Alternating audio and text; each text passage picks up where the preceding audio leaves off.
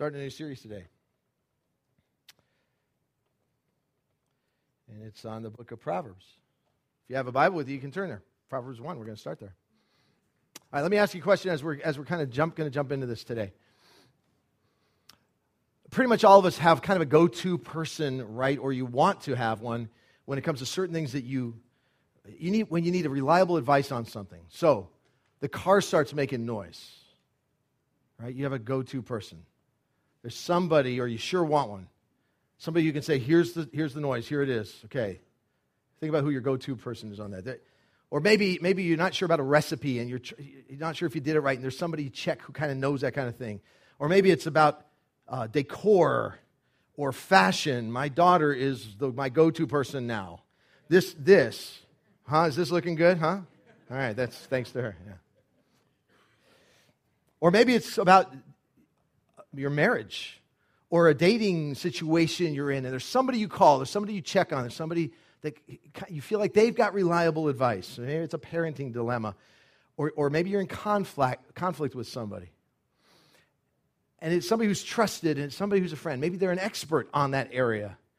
Or maybe your go-to person is kind of yourself. Feeling pretty good about yourself right now because you thought that I'm the one who came to mind. I'm the one everybody else comes to. There is a crying need in life for a source of reliable wisdom. Like something you can count on and know. You're going to get good advice. It's going to be accurate. It's going to work. It's right. And luckily, there is a book. And the name of that book is just How to Do Just About Anything. 1,200 things that you might need done or want done, and you can go to the source from the editors of Reader's Digest. And it's everything from how to get a passport to how to clean your crystal and what the rules of chess are and how to assemble a tent and how to do, there's just lots and lots of stuff. So aren't you glad you came? You can go out and get the source of wisdom. Except that not everything, in fact, not even the most important things, are addressed in here. Because this book isn't going to tell you how to have a clear conscience. And it's not going to tell you really how you're designed for a healthy sex life.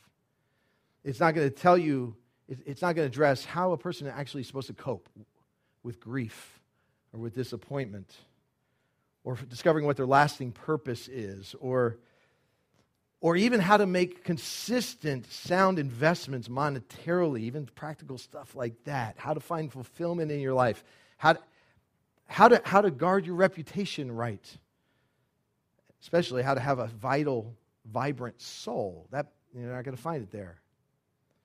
Because, see, that's found in another book. And God, our Maker, our designer, the one who loves us and created the way for humans to live, has not just put us in a vacuum and said, go figure it out. Because He's good, He has actually given us a whole lot of wisdom, a source of wisdom. The book of Proverbs is kind of a cornerstone for that. And the Proverbs represent that. I'm just going to read the first 7 verses, and that's kind of where we're going to camp a little bit just to kick things off in this. But listen to what it says. And the Proverbs were mostly written and compiled by Solomon, who we'll see in a minute is a pretty good source for this kind of thing. It says, the Proverbs of Solomon, son of David, king of Israel. And this is kind of the heading. For attaining wisdom and discipline, for understanding words of insight, for acquiring a disciplined and prudent life, doing what's right and just and fair, for giving prudence to the simple, knowledge and discretion to the young. Let the wise listen and add to their learning, and let the discerning get guidance. For understanding proverbs and parables, the sayings and riddles of the wise. The fear of the Lord is the beginning of knowledge, or wisdom, another verse calls it. But fools despise wisdom and discipline. God gave us this purpose, and right at the beginning, it's going to tell you what it's here to accomplish for us. By the way, I'm going to encourage you. We're starting the series today. It's going to run through the holidays. We'll take a little parenthesis for Christmas. We'll continue it. And you're going to find really, really practical stuff in the book of Proverbs. But you know what? There's 31 chapters in the book of Proverbs. And this has been done for several centuries now. I think it's just a really good... I'd like to invite you and encourage you to do this. To take 31 days, kind of a month, although November's only got 30, right? And read one chapter a day in Proverbs. In fact, read the chapter, like today is what's today? The 7th, 8th. Read Proverbs 8 today. Tomorrow, read 9. And when you get to December, turn it over. And watch what it does. Watch what it stirs up in you. I will guarantee you this. If you with an open mind just do that, you will find yourself writing stuff down or saying, you might have been reading the Bible for years and you can go, I have never seen that in my life. Or you'll say, that applies to a situation I'm in the middle of right now. It's amazing what this does. So here's the purpose of the book of Proverbs. You could say there's a 5-fold intention that's listed in these verses. All right, so if you look at verse 2, it says, here's what they're for. It says, for attaining wisdom and discipline. Now, the word that's used there for wisdom is one that gets used primarily through the book of Proverbs. It's a Hebrew word, chokmah. It's a very, very powerful and rich word. And that phrase is almost like it might even be the umbrella statement over the rest of it that says, here's what that's going to look like. And that word has some significance to it. Let me just read from Sid Bazel, who is an author and scholar on the book of Proverbs. He says, of the several words for wisdom and related synonyms used in Proverbs, the primary, most frequent one is chokmah. It occurs 45 times in Proverbs. In the Old Testament, chokmah is used, listen, of the skill of craftsmen, sailors and singers, mourners, administrators, and counselors. These workers and others, being knowledgeable, experienced, and efficient in their areas of expertise, were considered skillful. They were therefore wise. Similarly, in the spiritual realm, a person who possesses chokmah in reference to God is one who's both knowledgeable and experienced in following God's way. So in the Bible's wisdom literature, being wise means being skilled, hear this, being skilled in godly stuff, being skilled in godly living. Having God's wisdom means the ability to cope with life in a God-honoring way. So it's this heading that says, okay, there is a way to do life. You've been trying to figure it out on your own, maybe, but God's got it, and He's going to tell you. We're going to put it down on paper for you. God is going to supply that for us. Now keep going, and here's the other phrase that gets used. This is verse 3, for acquiring a disciplined and prudent life, which basically means setting a course that is proven to lead toward health and fullness.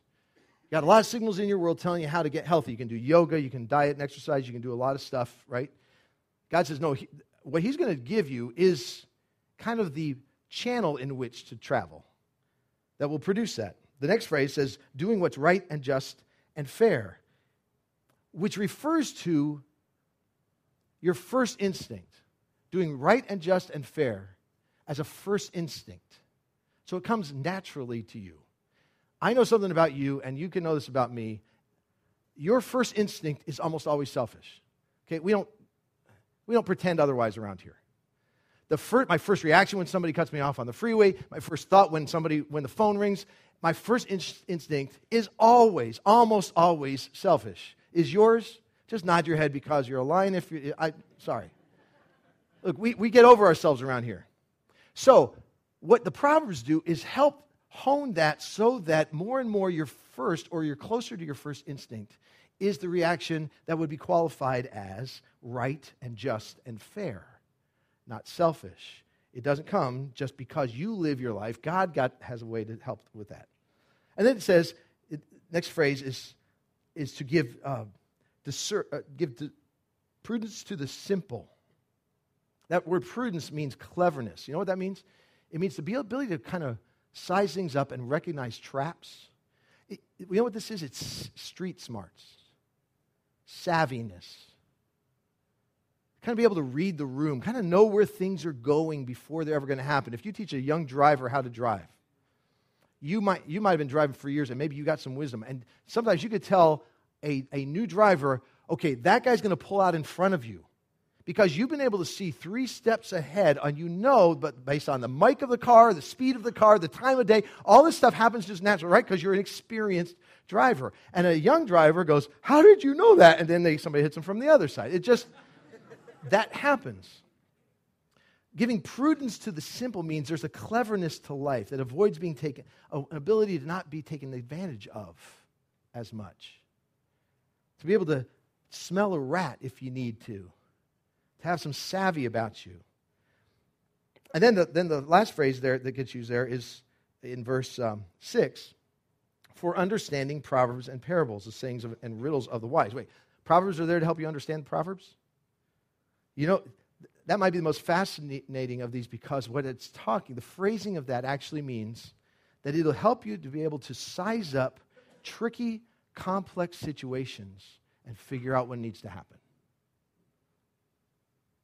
Because life throws you riddles and complexities. How do you know what to do?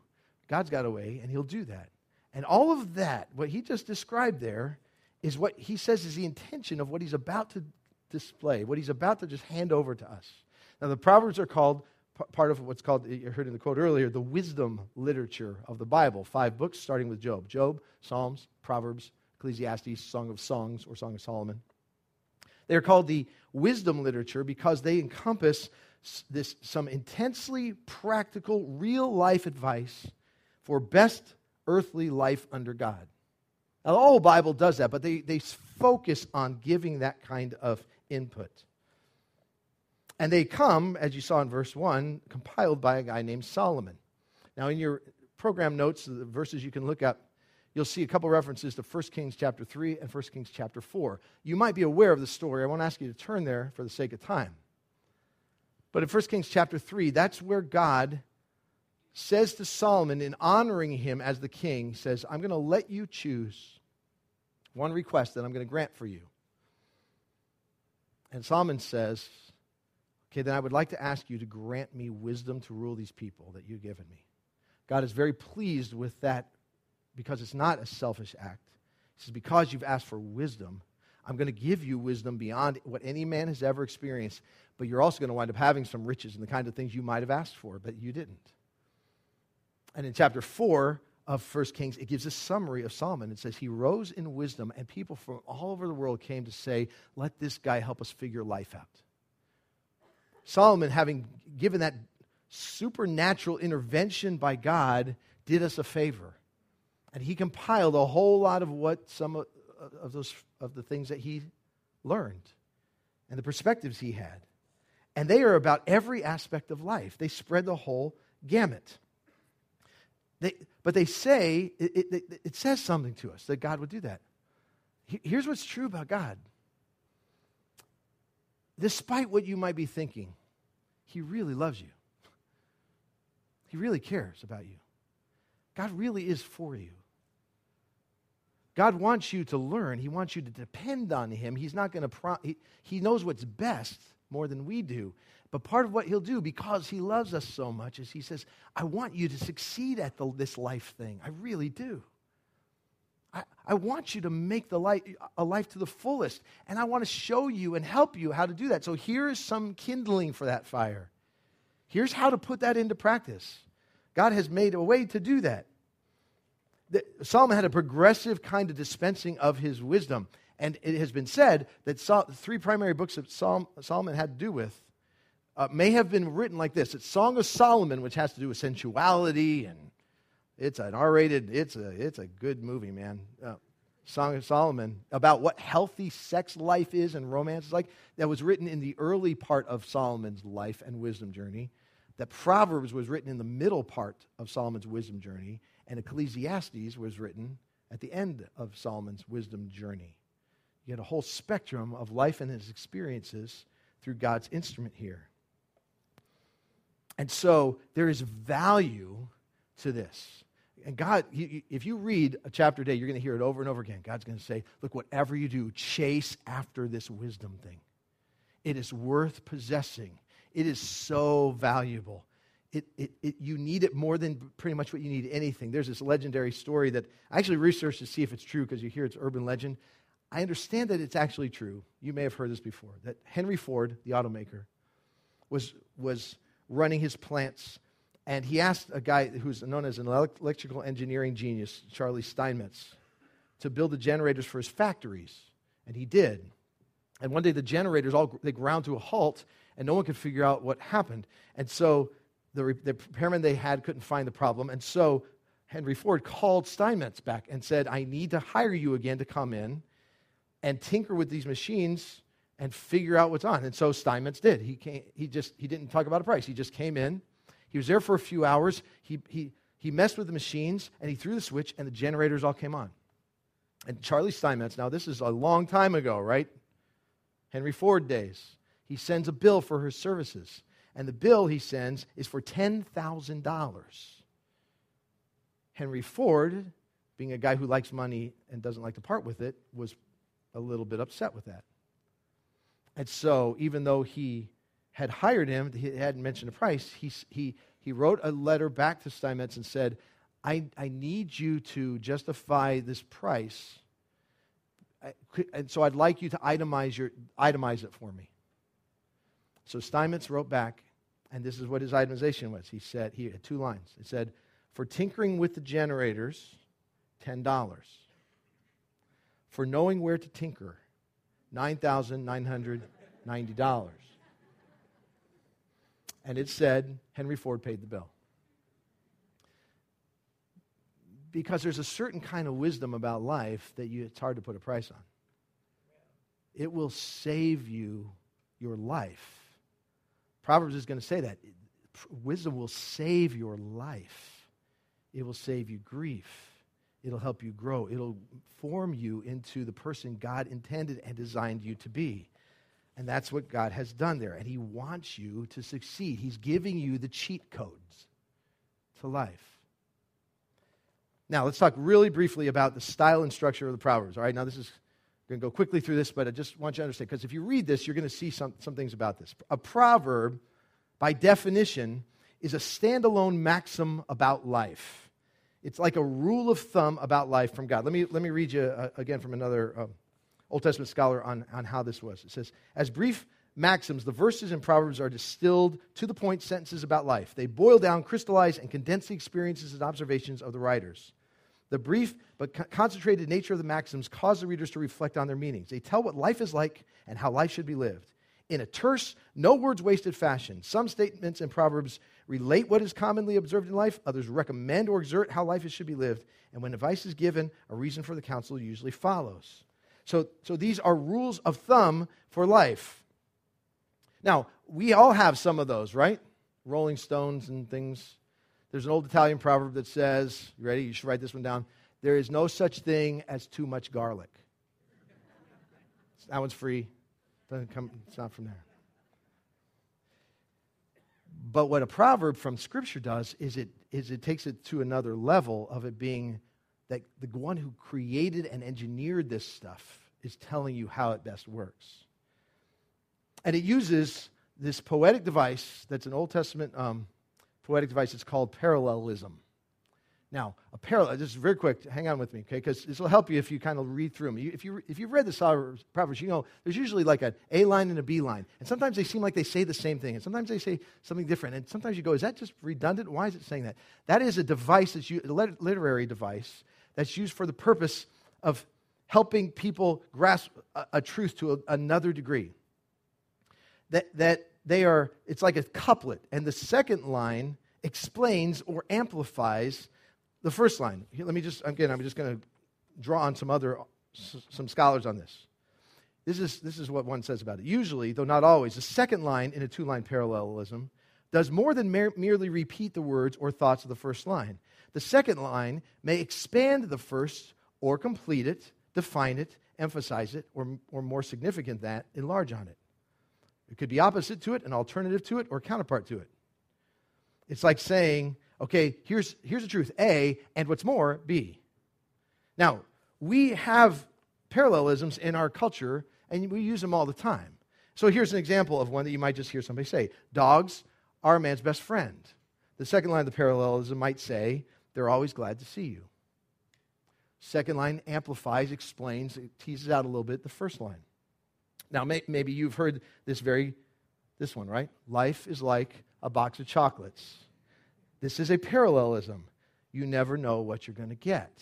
Second line redefines or contrasts or helps explain the first line. And this example would be a real one today. The Mets ripped their fans' hearts out. Just give me a moment. But the second line of the parallelism might say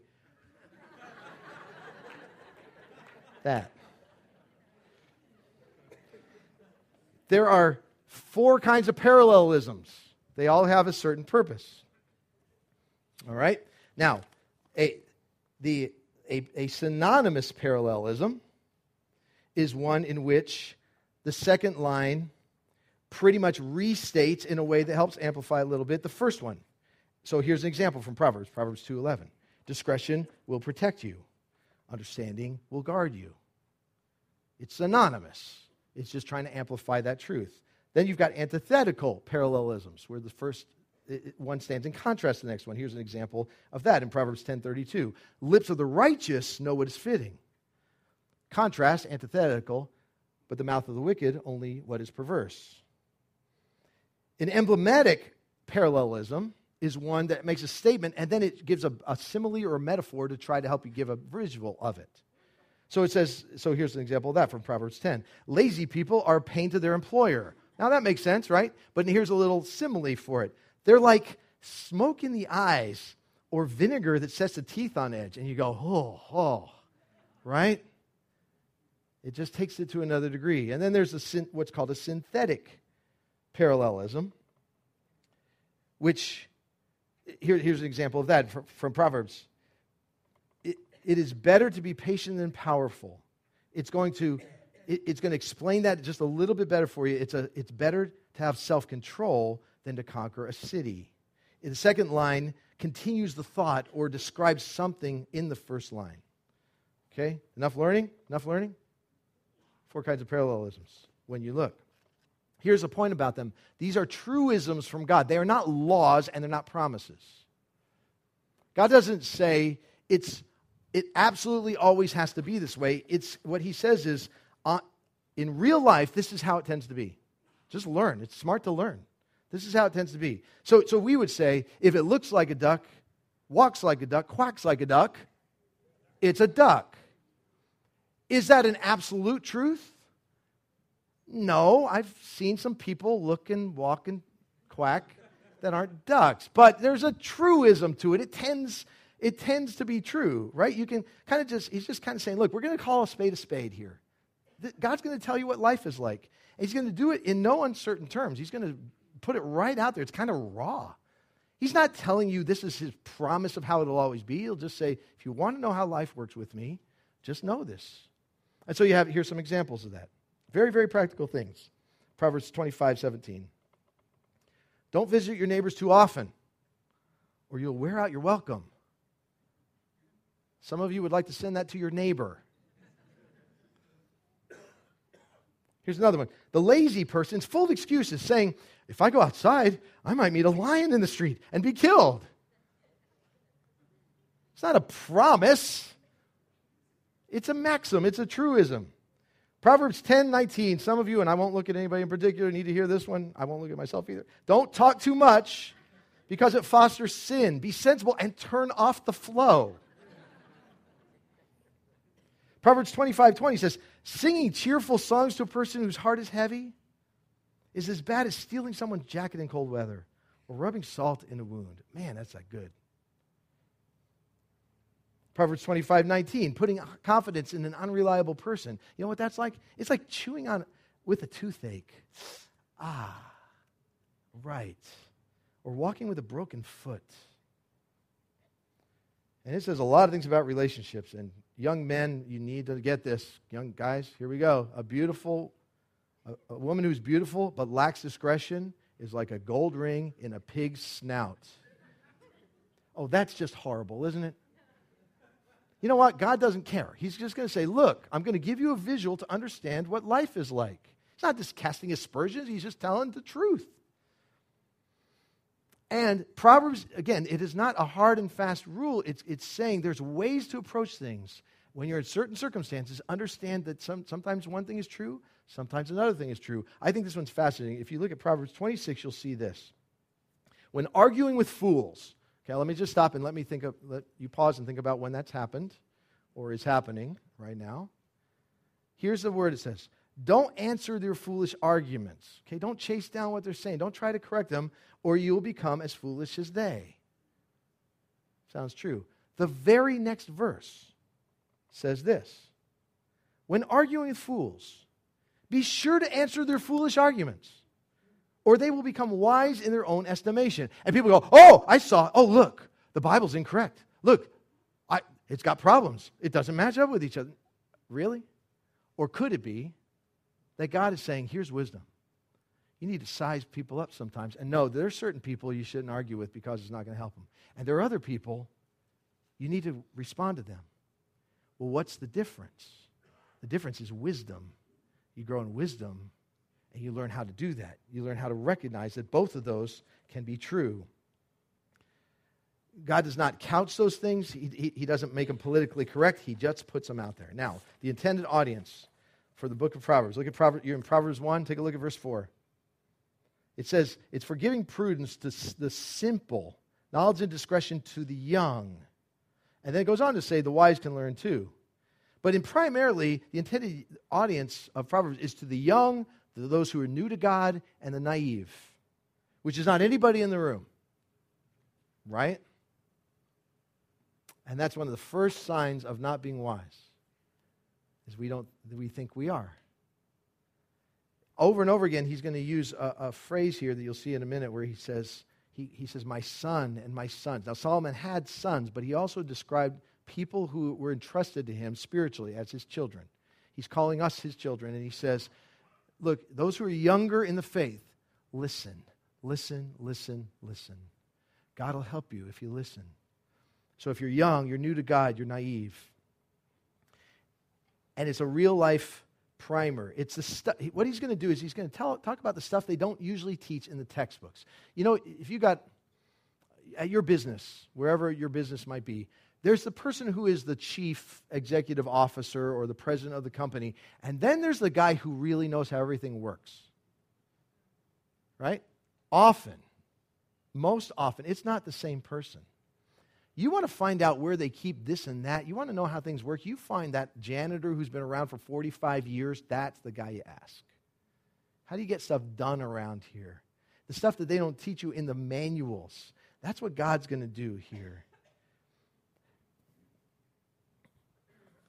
And he's going to throw us with it. There's a story in a book called Absolute Zero Gravity. It says, an angel appears at a faculty meeting. And he tells the dean that in return for his unselfish and exemplary behavior, the Lord will grant him with his choice of infinite wealth, infinite wisdom, or infinite beauty. Without hesitation, the dean responds, he will select infinite wisdom. Done, the angel says, disappears in a cloud of smoke and a bolt of lightning, and now all the heads turn toward the dean, who sits surrounded with a faint halo of light. And at length, one of his colleagues whispers, say something. The dean looks at them and says, I should have taken the money.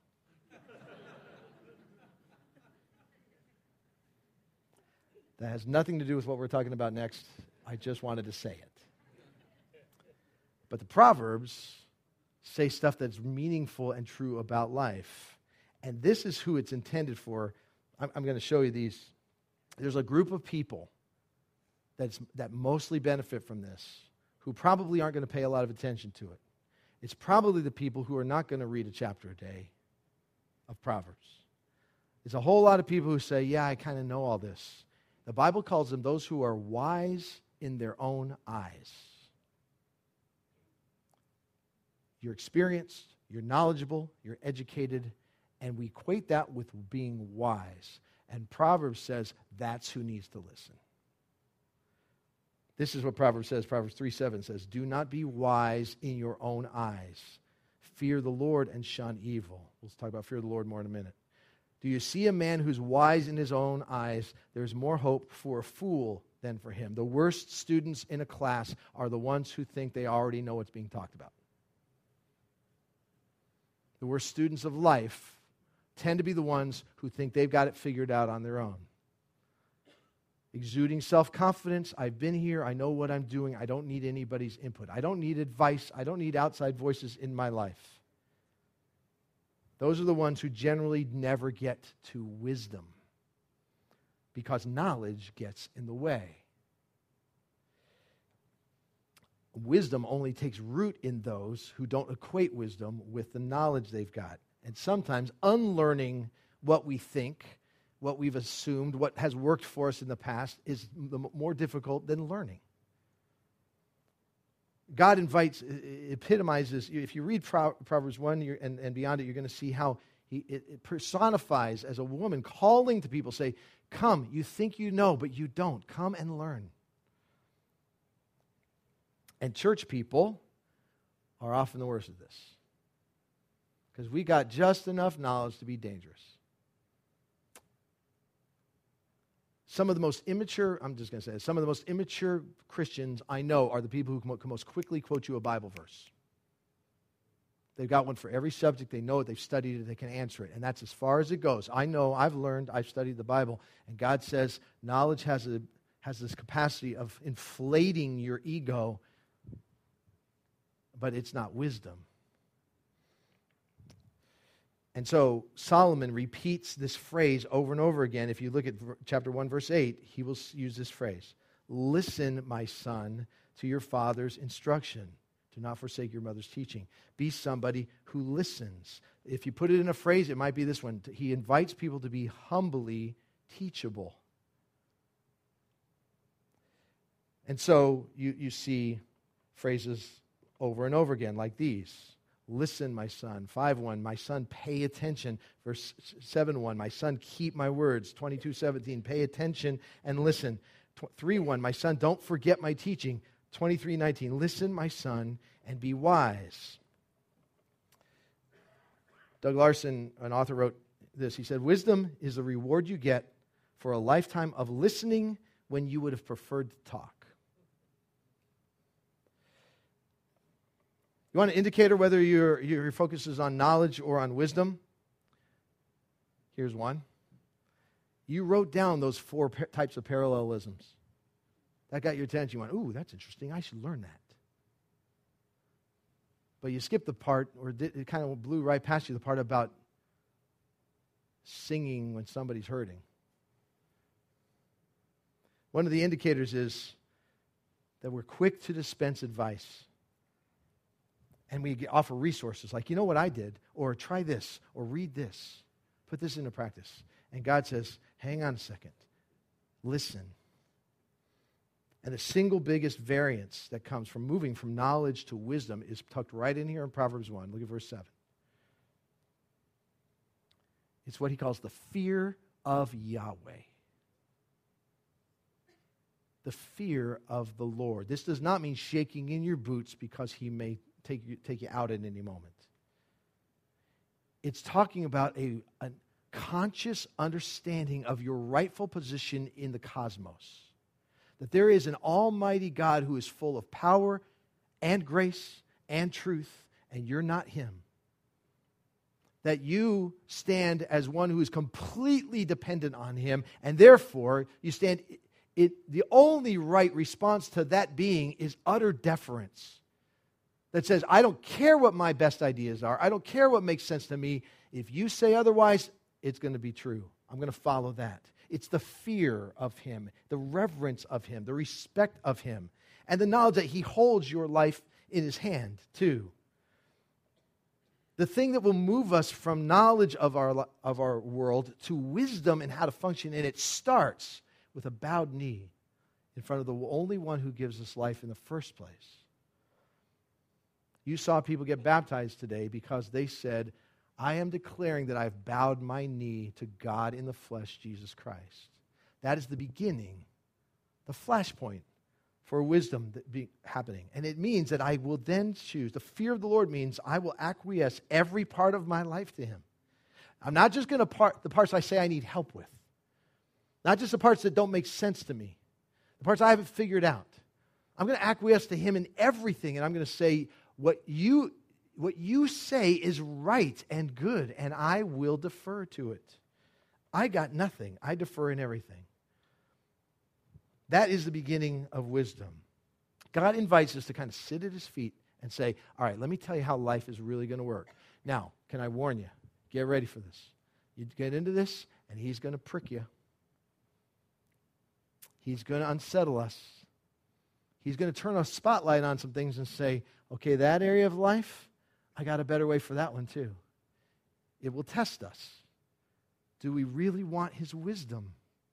But for those who embrace it, those who chase it and capture it and bring it into their lives, there is an optimal level of regular old human life, talking about how we talk and who we spend time with and how our day goes and how we spend our money. There is an optimal level of that God makes available to us because he has said, I want you to have the best life you can have.